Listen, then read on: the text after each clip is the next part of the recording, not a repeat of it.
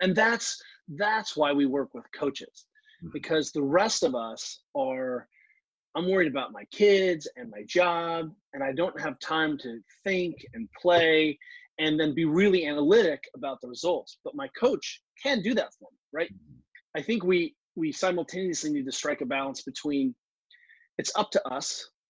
My health is my responsibility, and I should know how to take care of my sore knee if I jump and land wrong or get a little stiff. And I should know how to program for myself at the basics. But if anything, this shut down, shut in experience for me has shown us, well, there's a lot of really simple bodyweight programming on the internet right now for free, but coaching is lacking. And what you're going to see is we belong in a tribe. We're supposed to, and look, without getting into religion here, I'm pretty sure Jesus said, wherever one or more people, two or people get together, I will be there. Yeah. Like we have to belong together as a tribe. Muhammad said the same thing. The Buddha said the same thing. It's almost like the part of the magic of training is having a teacher and being in a class. And look at any martial arts tradition and tell me that that is not the core feature. I have a master teacher who engages and plays and teaches, instructs. And then I have serious, master students. But then we are training and learning together. That is, Brene Brown was just on 60 Minutes. And she's like, look, right now we are fighting against our fundamental DNA, which is stay apart. Like kids who are like, we have a whole bunch of kids in high school, one of the local high schools here, and they're congregating in soccer fields and sneaking around. And all the adults are like, it's so bad. I'm like, dude, they are just giving into the nature that tribe and young tribe matters. Yeah. And we're going to need that more and more. So to your original point, what you're figuring out is, okay, what's the minimum effective dose, and which practices are my core practices? And something that you have done extremely well is, instead of saying, let's memorize step aerobics with vaulting, which is what it is. If I open up a parkour book, I don't know how the skills relate. I don't know what the fundamental shapes and building blocks are. You have, I think this is the hallmark of your thinking, is that you have said, here are the essentials, then here's how we build complexity, right? And that's easier to understand in Olympic lifting. It's easier to understand in strength training. It's harder to appreciate in more natural movement. Welcome to the Evolve Move Play podcast, where we bring you the most interesting and enlightening conversations around movement practice and how you can become the most heroic version of yourself through pursuing movement that's relevant to your nature. This is a podcast that's going to feature some of the top movers in the world, some of the most amazing movement thinkers, and people from fields that are related to movement as far afield as evolutionary theory, strength and conditioning, and everything in between. So if you're interested in movement, please stick around. And if you like our work and want to support it, please consider supporting us on Patreon, because this podcast is completely listener supported. We don't want to take any advertising. We don't want to interrupt your experience of watching the show. So what really helps us get the best thinkers on, have the time to put these together, have the best quality for you guys as far as audio and video, is your support. So please consider supporting us and enjoy the rest of the show. Hey guys, Rafe here from Evolve Move Play. Today our guest is Kelly Starrett. So Kelly is world famous mobility expert, CrossFit coach, owner of San Francisco CrossFit, founder of what used to be called the Mobility WOD, what is now the Ready State, and general, Superman in the world of fitness. Kelly and his wife Juliet and his partner in the business were our first guests ever on the Evolve Move Play podcast, all the way back in 2016. And Kelly and I had not had a real conversation really since then. So this was long overdue, and it ended up being a thing where we had to have a conversation, part of the conversation one day, and then come back the next week and finish it. And even then, it feels like there's so much more that we could have dug into. Kelly has so much to share. He has so much experience, and this was really a wonderful conversation. I think you guys will get a lot out of it. Once again, while I've got you guys, before we get started, I just wanted to mention that the INP, our Introduction to Natural Parkour course, which leads you into our membership, is available for sale right now. This is something we've got 100% positive rating on. We know, people are stuck at home. They're unable to engage in their normal fitness practices, unable to go to the gym. And we think this is an amazing time to go ahead and devote yourself to building an outdoor natural movement practice. And we want to support you and make that happen. So click the link below in the description to get that and, to find out everything about Kelly. So without further ado, here is my conversation with Kelly Starrett. Kelly, it's a real pleasure to have you on. You're the first guest ever on the Evolve Move Play podcast. So I can't believe it's been 4 years, but it's good to have you back. Oh man, it is like a family reunion. We have known each other for a minute, my friend. It has been a while. Yeah, absolutely. So the first thing I wanted to ask you is, last time I was talking to you, you had just done the Molokai Outrigger Canoe Challenge, I believe. Whew. So I figured I'd start with, what's the most interesting movement challenge that you've taken on recently, and what did you learn from it? It's great. I really love sort of the thinking behind the idea. Like, how are you challenging yourself, right? What are you doing to get better? My most recent, and it's not as radical as paddling Molokai Channel, but I've discovered this company called Slack Block, and they basically make a miniaturized slack line for your house, so you can be working on balance all the time. And it's just a little rectangle plate on a piece of foam. It's genius. But they also make an addition to your slack line, so it takes a plate and adds a plate on the slack line. And what you're able to do is have much better foot function. And by expanding out the plate base, you create a larger moment arm. So it's harder to correct. You can't just, the corrections are much larger in magnitude. And I have become obsessed with that. So I am on it as much as I can as we're all shut down. You're up in Washington, I'm in San Francisco. And so in my backyard, I'm living on the slack plate and playing with really different positions. What's it look, breathing, foot shapes, different angles. Kind of instead of the classic slack line, this plate allows me to rotate my foot and put kind of longitudinal forces through the balance and just challenge myself. And then, I would say that. And then one of the things that's interesting is, I suffered a knee injury like 6 years ago. I basically put my femur through my tibia, and I have this really bad spot where I don't have a meniscus, and it's definitely tight bone on bone in some deep squat position. So I can air squat pretty well, but I can pull heavy, swing heavy, but like jumping and landing, I definitely need to go left leg, then right leg, right?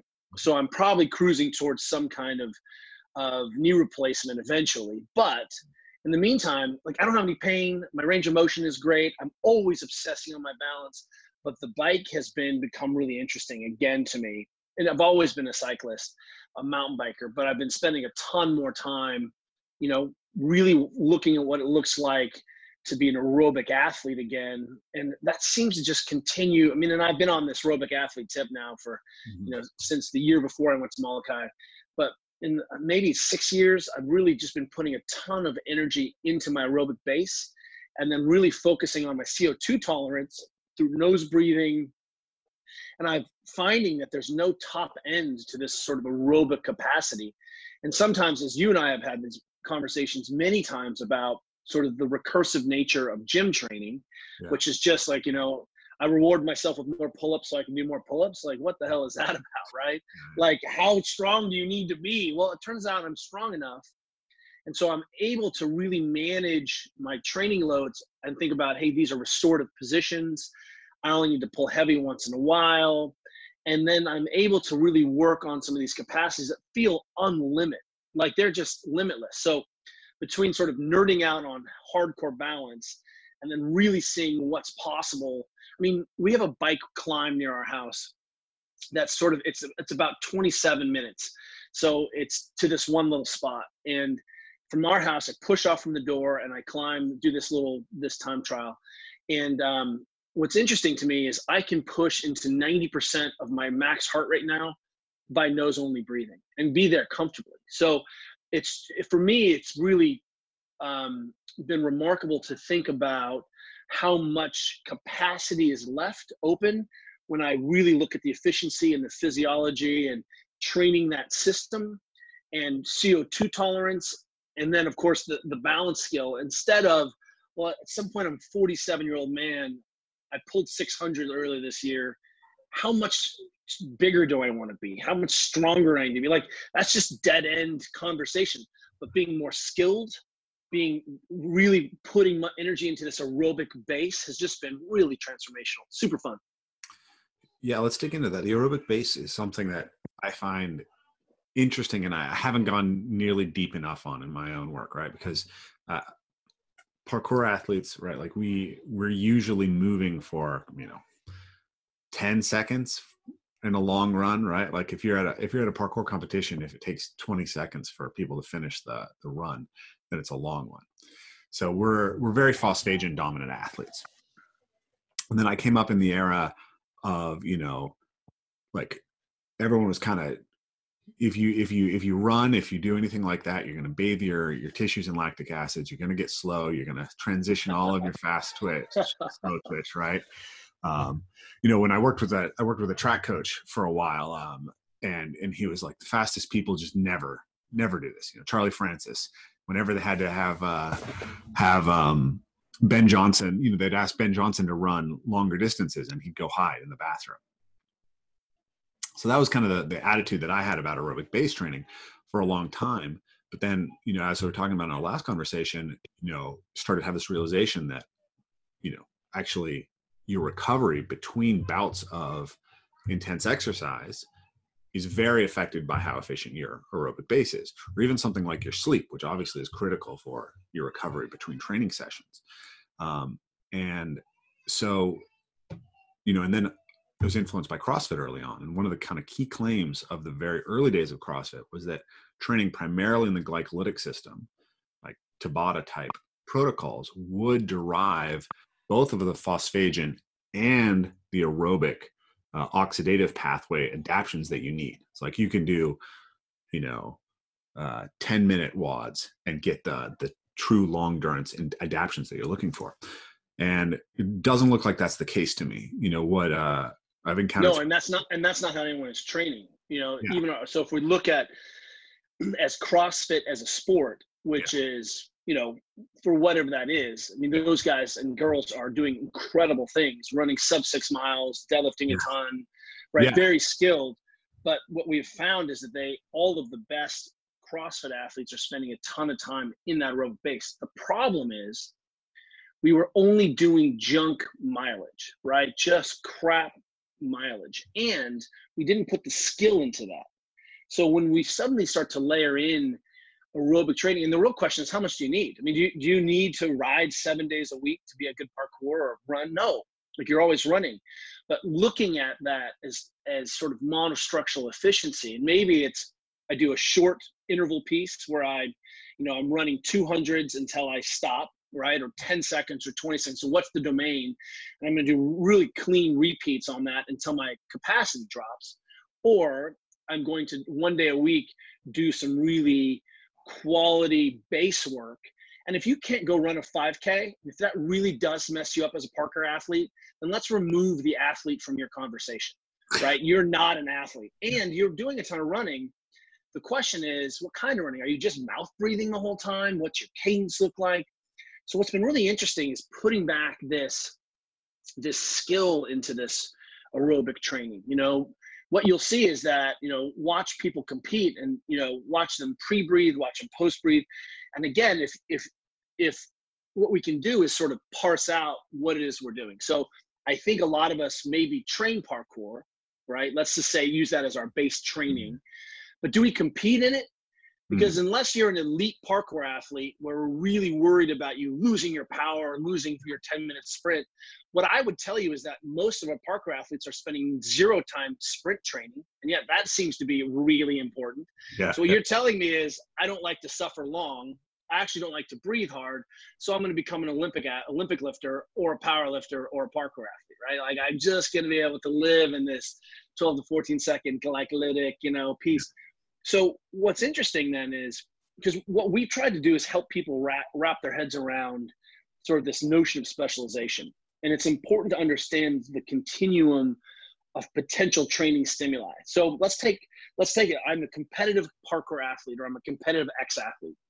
The goal of any other strength and conditioning, and I'll put conditioning running into the conditioning part, strengthening and conditioning, is to facilitate better performance in the sport that you're doing. So how do I know my training is working? Well, I can vault higher, I can run faster, I'm more explosive, I can, right? That's the only measurement. So the sport is the measurement, right? And that's sport specific training.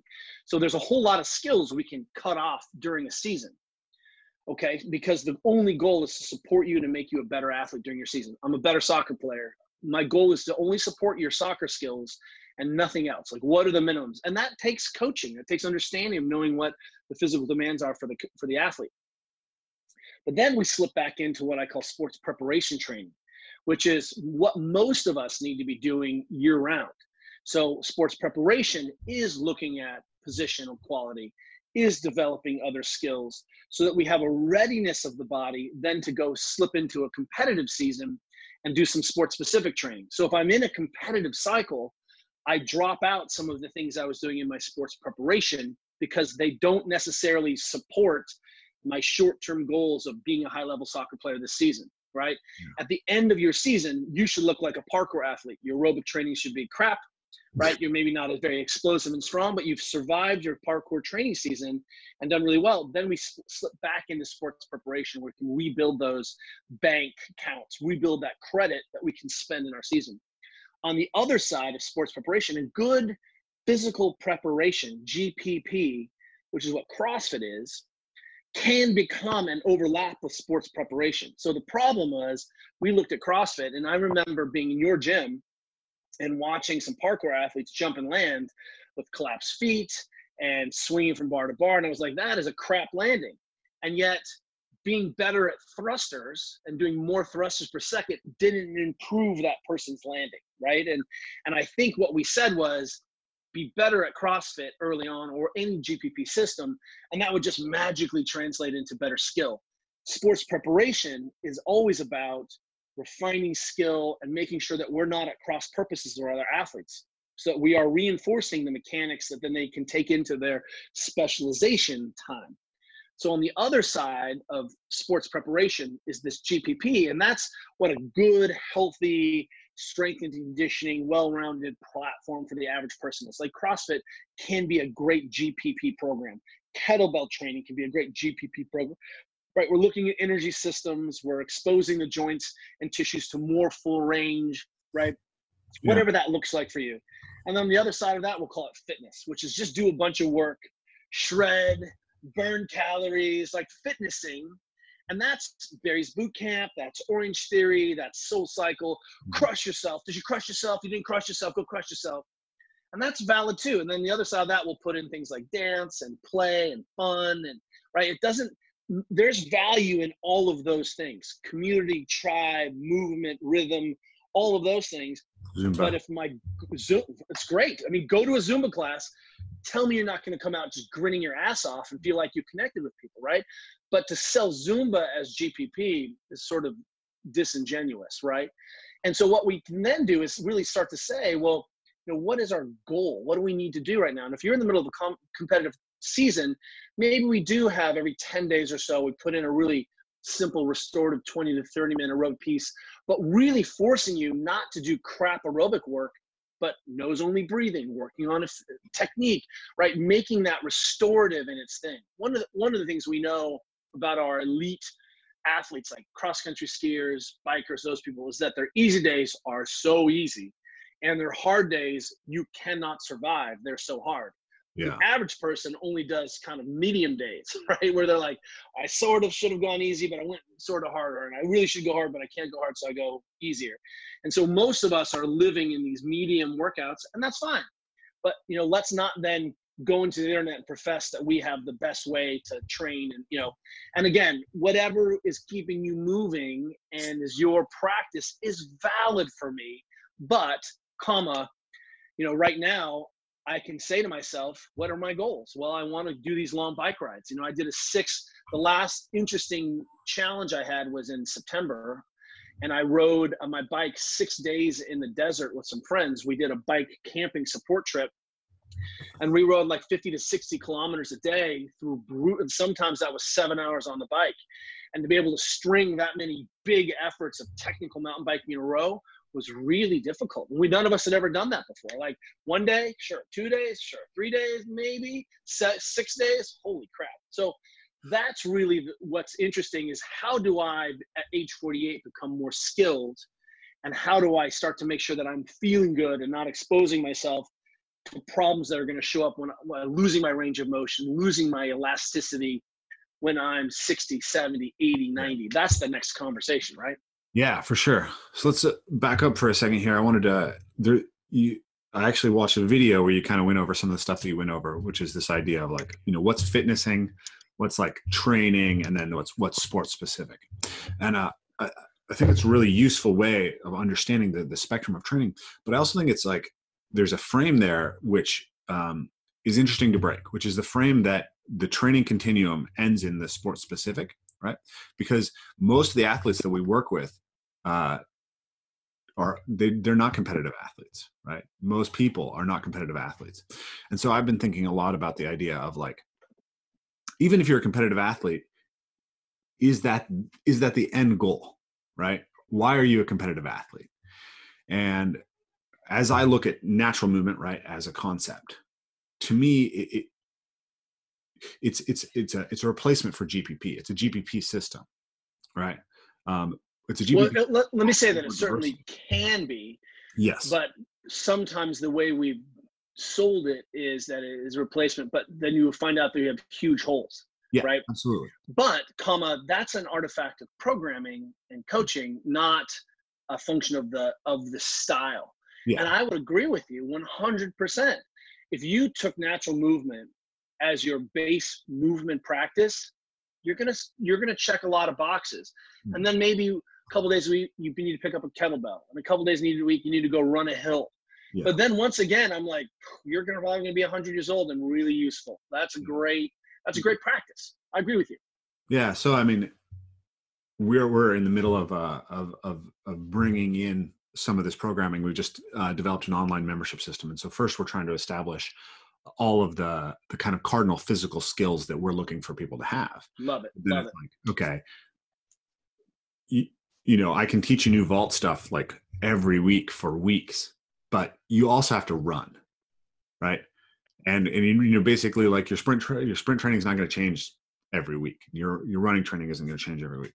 So like my running training, basically I was having a lot of chronic fatigue issues, and I ran into Phil Maffetone's work and just did a block of Maffetone training, right? Like 20 minutes, keep that heart rate under 140. And when I first started, I couldn't run a mile and keep my heart rate under 140 beats per minute. Right? So that's really the magic, right? Is that you were like, hey, I am a really competent mover and I'm explosive. And yet your training did not expose that you had this gigantic stinking hole right in the middle of your system. Yeah. And until you figure it out, right, you don't know. And it's not just like you should be able to do that because a human should be able to do that.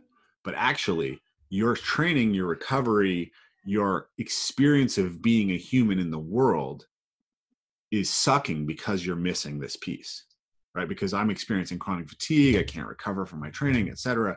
Do a block of Maffetone training, and then all of a sudden, the progress in the parkour is better. And there's so many ways in. I love that we are at the heart of this conversation, saying what is it about our training that's essential. And more importantly, what is it about our training that allows us to experience self-actualization, right? Mm-hmm. I'm using training to understand that, hey, I wasn't sleeping well and I was feeling chronically fatigued. And suddenly the training is the diagnostic tool, which is what the whole goal of a movement practice was in the first place, right? The first thing I do every single day before I train is I drop down into an uncompensated squat. My feet are straight. My balance is between my ball and foot and the heel. I'm not saying that's the only position you jump and land in, right? But that is my assessment. Like, do I have full access to these positions? And then suddenly I'm like, wow, the session cost yesterday was awful. My first way that I prepare myself is through natural movement, right? I get on the ground, move my joints to full range. And that's how I assess how I'm doing in my life through my practice. And all you did was cleverly add this sort of metabolic piece, training piece. Because I'm like, look, you're a power athlete. I get it, but you can't run a mile with your heart rate under 140. Like Phil didn't say you need to run it 15 minutes. He didn't say you need to run 8 minutes. Just keep your heart rate under 140. And you're like, wow, I can't even do that. Hmm. I have developed this system where I'm still pretty fast, still pretty strong, but I did these repeats just a couple days with my wife where I put out 400 watts on the bike for a minute, right? So 400 watts on the bike. Just go ahead and do those for me and let me know how that goes. And then I rest for a minute and I just spin and I recover and I do nose only breathing, work on CO2 tolerance and breathing mechanics. And I repeat that 14 to 16 times in this one. See, my heart rate never went above 140. And so I can do a freakish amount of work and not spike my heart rate. And then what I'm telling you and things that you discovered is, hey, there's so many ways into this where I can maintain my power and make explosion. But if you are seeing that you don't have access to these fundamental physiologic traits, if you really aren't base trained, I mean, if we go back to Georges Hébert, and the original, thinker around this, you're going to see that his aerobic standards were brutal. Like, what do you mean? You can't swim a K, you can't run a 5K, you can't and he would say, like, what's wrong with you? And so I think what's easy is that, because of our need for tribe and our need for identity, I'm a CrossFitter, I'm a parkour athlete, I'm a yogi. I'm like, bro, like, don't let go of that identity. And let's make sure that we don't accidentally create huge gaps in our experience, because I think all of us can become more skilled. I mean, I'm like, I agree. You probably don't need to do 100 push-ups. Can you do 10 strict push-ups for me? Oh, you can't. How many strict pull-ups can you do? 5? You can't even do 5. Your son can do 5 strict pull-ups. So, if he's 5 years old and I have an adult who can't do 5 pull-ups and we're arguing about the specificity of training, I think we've missed the block here. You're telling me how many grams of fat I need, and you're not actually eating food yet. So, I mean, that's sort of the thing. That's okay. That's the game. That's who we are as humans. Like, that's okay. That gets us here. Then we can have the next conversation. Yeah, that's that. I think of natural movement as whole food movement, right? That's right. Right. But 100%. But then the question is, like, I guess my question is, the question that I've been working on is, what are the whole foods, right?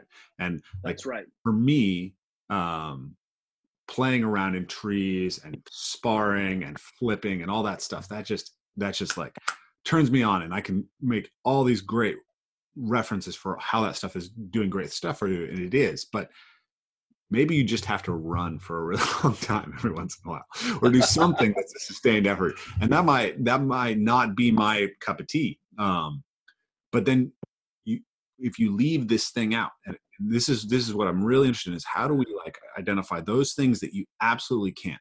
So there's 2 concepts that I'm working with right now. One is how do we stack benefits, right? So that's right. I got an hour to move. Yeah. What does the session look like? Yeah. So I don't have to keep adding things in, right? Because then you have the kludge concept, which is, man, I did this, it's great, but now I got to do these other 7 things, right? Yeah. I don't have time for that. How do I get my free gains, right? So recently I've switched from training, muscle ups are huge piece in what we do, right? So it's really focused on muscle up training. But recently I've switched to a focus on single arm pull-up training, right? And I found that I make better progress on my muscle ups by aiming at that single arm pull-up, right? Just the pull strength development, something about that what's happening when I do that. And, maybe it has to do with the kind of rotational demands that come up when you don't have both hands fixed, or maybe it's the ability to get that full range of motion, just really, it's a little bit of like a HIT concept where you're going as absolutely hard as you can the entire rep. And I do that once a week, and boom, week to week, consistent progress. Strength is improved. But it's like I can do that in a few minutes, and then I stack all these benefits that apply to everything that I want. That's right. And that's why we work with coaches, because the rest of us I'm worried about my kids and my job, and I don't have time to think and play and then be really analytic about the results. But my coach can do that for me, right? I think we simultaneously need to strike a balance between, it's up to us. My health is my responsibility, and I should know how to take care of my sore knee if I jump and land wrong or get a little stiff. And I should know how to program for myself at the basics. But if anything, this shut down, shut in experience for me has shown us, well, there's a lot of really simple body weight programming on the internet right now for free, but coaching is lacking. And what you're going to see is we belong in a tribe. We're supposed to, and look, without getting into religion here, I'm pretty sure Jesus said, wherever one or more people, two or people get together, I will be there.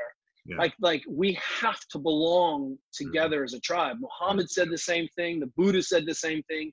It's almost like the part of the magic of training is having a teacher and being in a class. And look at any martial arts tradition and tell me that that is not the core feature. I have a master teacher who engages and plays and teaches, instructs, and then I have serious, master students. But then we are training and learning together. That is, Brene Brown was just on 60 Minutes, and she's like, look, right now we are fighting against our fundamental DNA, which is stay apart. Like kids who are like, we have a whole bunch of kids in high school, one of the local high schools here, and they're congregating in soccer fields and sneaking around, and all the adults are like, it's so bad. I'm like, dude, they are just giving into the nature that tribe and young tribe matters.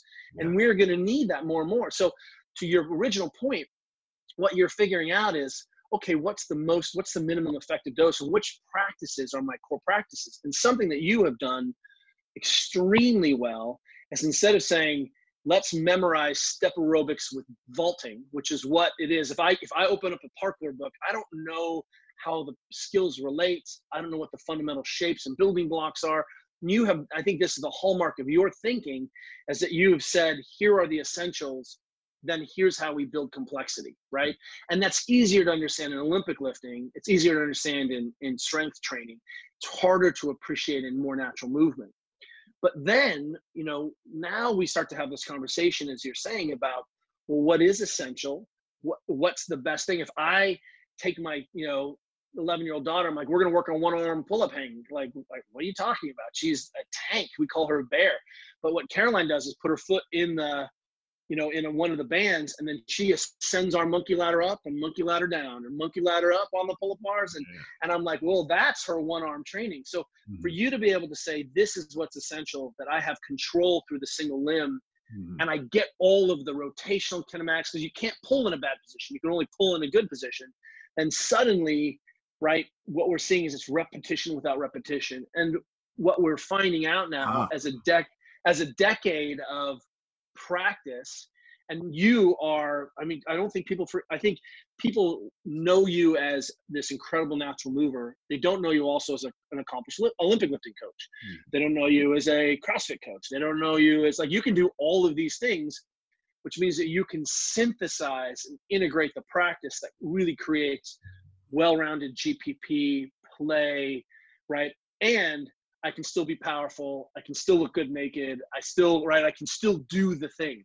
And, this is a living document. I think if you and I went back 10 years, we'd be like, oh my God, these guys are just barbarians. If we went back 15 years, we would put our heads in the sand and be like, we know nothing, Jon Snow. But that's not where we are now. We're seeing is this real aggregation of experience and knowledge from these varied sources.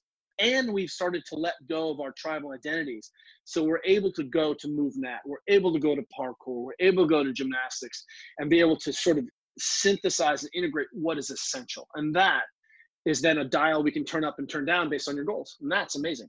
Yeah, absolutely. We kicked over a few different topics there that I really want to dig into. I want to try to keep it, focused on one level.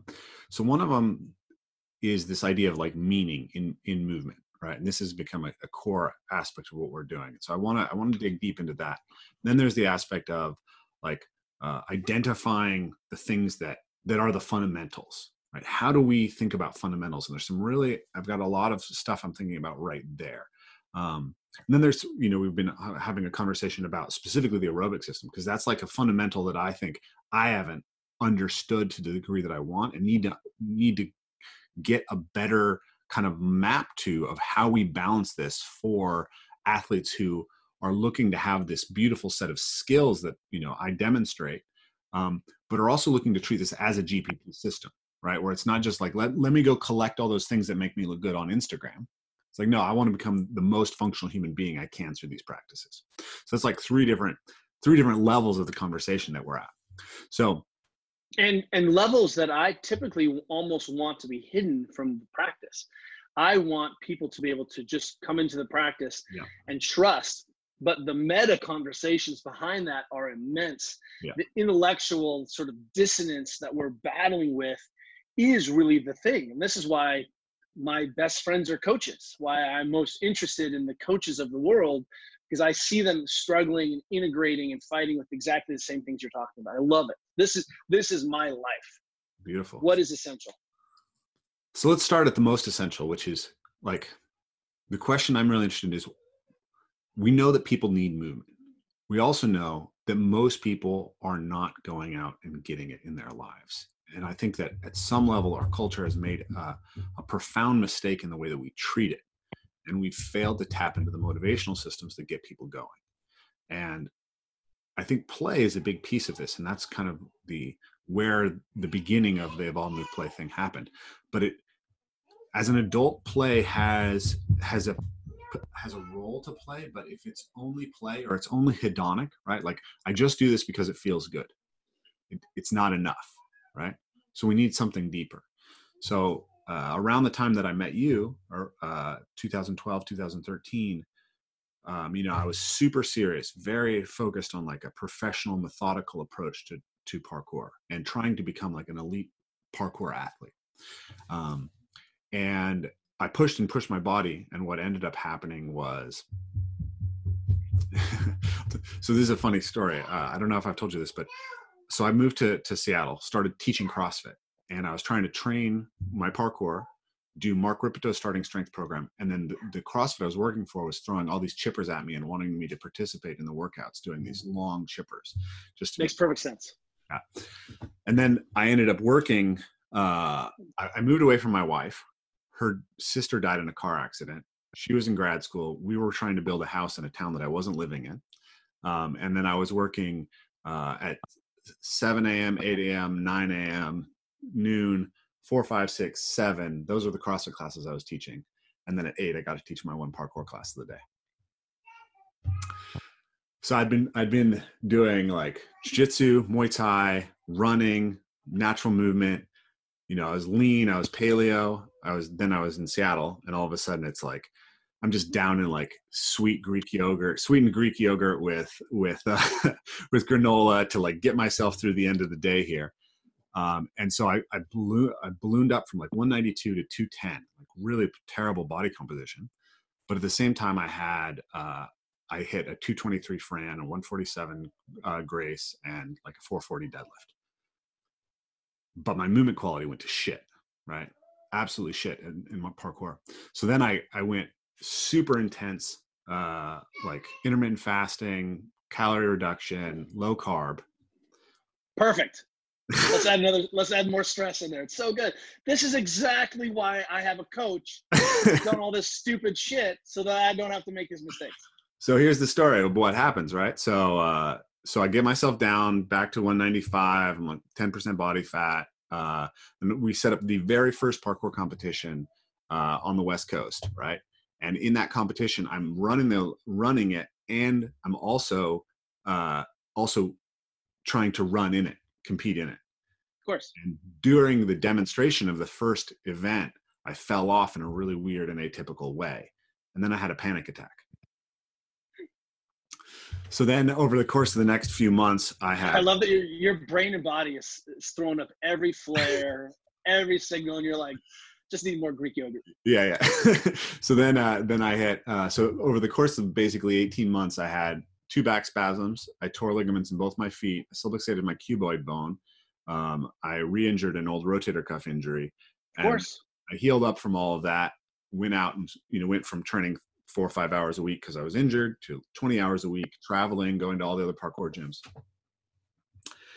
I come back and I knew, like, I had this weird, like, clicking in my ankle. Like my ankle would, if my ankle everted, too far, I would feel it click, and there would be this pain, and I'd have to grab my ankle and pull it out until it clicked again, and then it would go away. And I was having calf cramps all the time. Weird. So I was like, I know my body needs a rest. I'm going to do one more parkour jam, and then I'm going to take a rest. And on that day, I was like Superman. Nobody else could do the jumps that I was doing.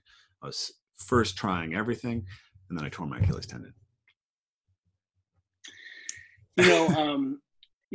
The issue was, one of the fail safes is that you need to be in a training environment. So we talked about, Brene Brown, the heart of what she was saying on her 60 Minutes interview is that we are designed to be together.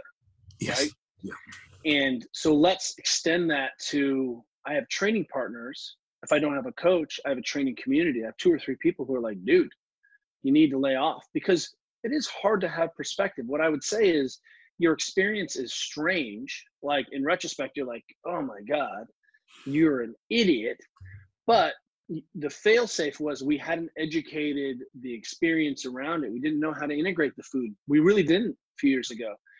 And I would say, what an idiot you are. But remember, I ended my paddle career by creating a nerve traction injury through my neck and an overuse injury through a nervous system where my hand went numb. And that was because I was paddling 11 to 13 times a week and going to the gym 3 or 4 times a week and riding my bike to the pool to swim, because we were going to outwork everyone. And I outworked myself right off the national team. And when I started asking everyone, everyone's like, oh yeah, we knew this was going to happen. It always happens. I was like, what, you mean, why didn't someone say something? So, this is where we have a chance to really integrate these practices and also say what's essential, how do we know? And we also have to really be able to put the brakes on and say, hey, look, you shouldn't compete right now. You're not set up. I'm working with a cyclist who, her name is Kate Courtney, and I'm going to point out to you, if you don't follow, it's Kate plus Fate on the Instagram. Okay. She is the world champion 2 years ago, and then last year in mountain biking, and then last year won the overall World Cup. And she did that in her first and second year on the tour as a senior, which is unbelievable. She's 23. But I've never met an athlete with more road, like runway ahead of her, of them, and any of the athletes I've worked with. She takes care of her sleep and prioritizes her sleep first. So she's the queen of naps. She follows and tracks on Whoop, right? She eats whole foods. Like, she is the next generation of all the stupid mistakes we made. And she feels safe. She trains at home. She keeps her life simple and is able to get so much work done. When we watched, everyone, of course, in your community has seen Free Solo, right? With Alex Honnold. Oh, yeah. And look at when he did that, how simple his life was. He slept in his van. He didn't really have tech. He climbed.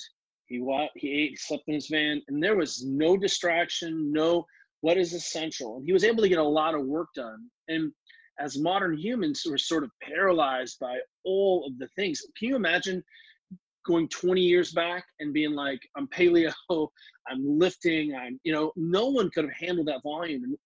And so the failure at that moment for you was that no coach said, stop it, you're being an idiot, right? Yeah. How do we know? Second is that you didn't have a training group that was sophisticated enough to handle the loads and what you guys were doing, because you were alone. And so it's really crucial that we come back, especially in this time, to remind ourselves our training partners aren't just cheerleaders.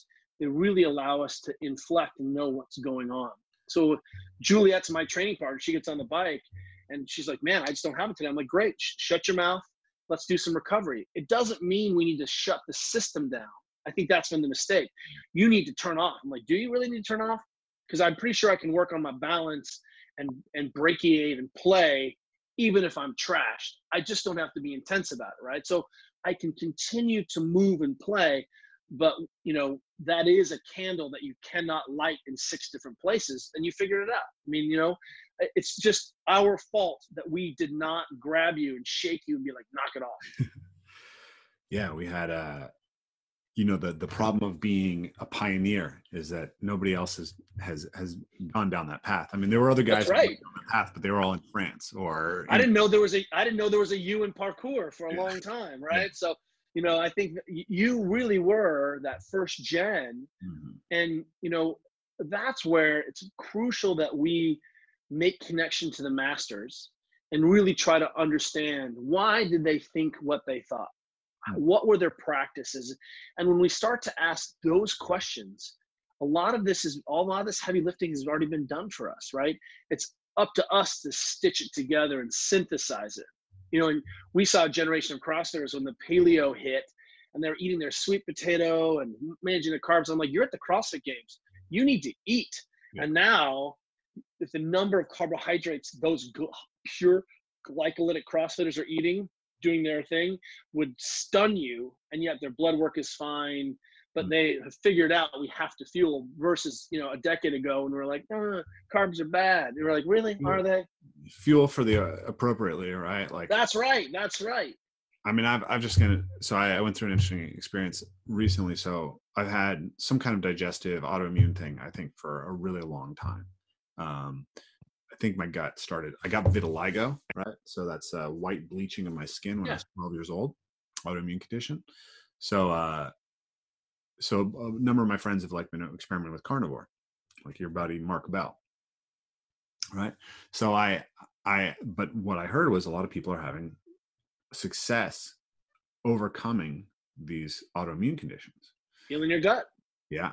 So I did it, but I did it with really this intention that it was like, it's not the solution long term. It's a way to reset the system and understand how all the other things actually impact the system. So I'm not I trying to eliminate suspect carbs. eating carnivore is really an elimination diet. Exactly. You're eating a ton more collagen, which you probably weren't getting enough of. Yeah. And then you eliminated a whole bunch of things. Because I tell Mark Bell, I'm like, really, you think blueberries are the reason we're so fat? Is that what it is? It's all the carrots. I'm like, fine, don't eat the nightshades. Don't, peel your vegetables. But, I think what happened is we were all running around with candida and really poor gut health and that elimination diet. But, if you see people on the carnivore, you cannot be an elite athlete on carnivore. Sorry. I agree. And that was, and you appropriately identified, I have this great tool. Keto was a tool to heal metabolic derangement and metabolic syndrome. And I think, if you even talk to Mark Sisson about this, he's like, yeah, the goal is not to be in ketosis. The goal is to have access to your fats, to be fat adapted. That's the goal. So you may have to do this in order to sit the system up, right? You may have to learn how to deadlift to become competent and strong enough in this hip hinge. So then you just, right? And I think that's really great. Juliet and I have a strategy of eating, and we follow what we call the 800 gram challenge, which is we try to eat 800 grams of vegetables and fruits a day and try to get 6 to 8 different kinds of vegetables and fruits. And then I add in the best quality proteins and diverse sources that I can. So I don't just eat ground beef. Yeah. I don't just eat I'm eating fish and ground beef and eggs and all these other varieties. So I'm plant-based plus the best quality protein I can get, or I like to say I'm carnivore plus plants. Yeah. So however you do that, and it turns out those are really simple things. And then if I'm not moving my body much or just doing some strength training, man, I don't need a lot of carbohydrate. I get plenty from the fruits and vegetables. And then on days where I'm going to go ride my bike, really hard, really far, there's a lot more fat in my diet and a little bit of rice and some other things. And I think what ends up happening is we trust that the human being will figure this out. But it's so easy, once again, to fall into your tribe. I am carnivore. It is the solution to everyone. I'm like, well, let's go for a 3-hour bike ride. Let me know how that goes for you, Yeah, I think it's a wonderful tool. And I think people need to think about it like that. It's solving all these problems, and people think because it solves this problem, it is the solution to all the problems. That's right. Whereas for me, it was like, okay, this is a thing that's been going on long enough. I need to fix it. And this is fixing it for a lot of people. But then how do I make my system robust? Like I'm sure you've read Taleb's Anti-Fragile, right? Like I want to have an anti-fragile digestive system, right? My goal is not to have a pure diet. My goal is to have the right base and build my system up and have the digestive capacity so that if I have to, if I'm at a party somewhere and I eat something that's not ideal, I'll be all right. Well, you're nailing it, and I think I lost hang your on a video second. there. I'm back. I'm coming back. Okay. The key here is I agree with, our friend Laird Hamilton says it best. He's like, we're out on a 3-hour mission, right? Surf mission, and you bonk, you're a liability. Like, you haven't done the training, and that training is sufficient enough. It has to include fat adaptation. It has to include being able to manage this. And then simultaneously, he says, if you go and eat a hamburger and you get diarrhea and your knuckles swell up, like, you're also a liability. Like, that's, that's not the way to eat all the time. But if you can't fuel that way, our friends is, we're friends with Jimmy Chin. He's a good friend of ours, and he documented Free Solo. And when his movie Meru, he talked about, I pulled him aside and was like, tell me what the down climb was like on the first failed summit attempt. He was like, it took us 4 days. We didn't really talk about it. I was like, what did you guys eat? He's like, we had a third of the Cliff Bar a day for 4 days. Each person got a third of the Cliff Bar. So I was like, okay, so there you go, right?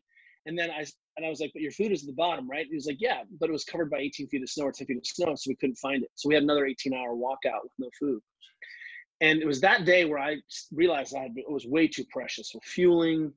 I wasn't, we have dressed up our eating as a way of control and a way of personal identity. And I would even say, it's identity, and it's totally reasonable to do that, right? Political affiliations, lazy tribalism is our food cultures, but on those days, sometimes I'm like, I'll just take some water and go for a ride. I'm like, I'm not perfectly fueled. It's not great, but it's not the limiting factor. Right. And of course I don't do that all the time, but it really helped me to, disentangle my emotional feelings around food with performance and fueling. And clearly we want you to eat whole foods, right? And as many diverse sources as you can afford, and the best quality of food you can afford. Do the best you can, but white rice and carrots, maybe not the enemy. Right. And eating kale and ground beef, and you can, and there's still a lot of choice in there. I look at the carnivore people and I'm like, wow, you eat a steak. Like, are we only designed to eat one fuel source, which is steak? Right. What about, and they're like, we'll eat eggs. I'm like, what about fish? What about game? What about, there's lots if you're going to do that, there's lots of animals you can do. And I suspect sometimes in this eating thing, we adopt, just like in our movement practices, things that like sort of a confirmation bias. Like, I don't like to breathe hard, so I become an Olympic lifter, right? I don't like to eat vegetables because, I don't like vegetables, so I'm carnivore. Instead of saying, hey, there's a specific tool, let me be an N of one, an experiment of one. And that opens it all up. I mean, if you're afraid to eat a vegetarian meal because you're missing protein, like, you're missing the point, right? Like, it's beautiful foods, if you're afraid to, fast for a day because you lose your gains, like, you have big problems too. So I think we can be really playful in that, in that structure of how we're doing this and managing this, and continue to come back to our first practice. How do you know your running is too much? Well, you're sucking at parkour. That's how you know, right? How do you know if your eating is crap? Well, you weren't able to make it through a parkour workout and your recovery sucked. I'm like, well, great, that's information. So let's use the practice and the play as the diagnostic tool, which is our original hypothesis to becoming better humans. My attitude on the aerobic base work and power athletes was like, well, if Clyde Hart can get Michael Johnson fast enough to do 1932. Using a long to short system, I don't think that it's going to hurt me. That's probably true. Right. Well, that's fast enough. I got to tell you, man, I love talking with you. Mm-hmm.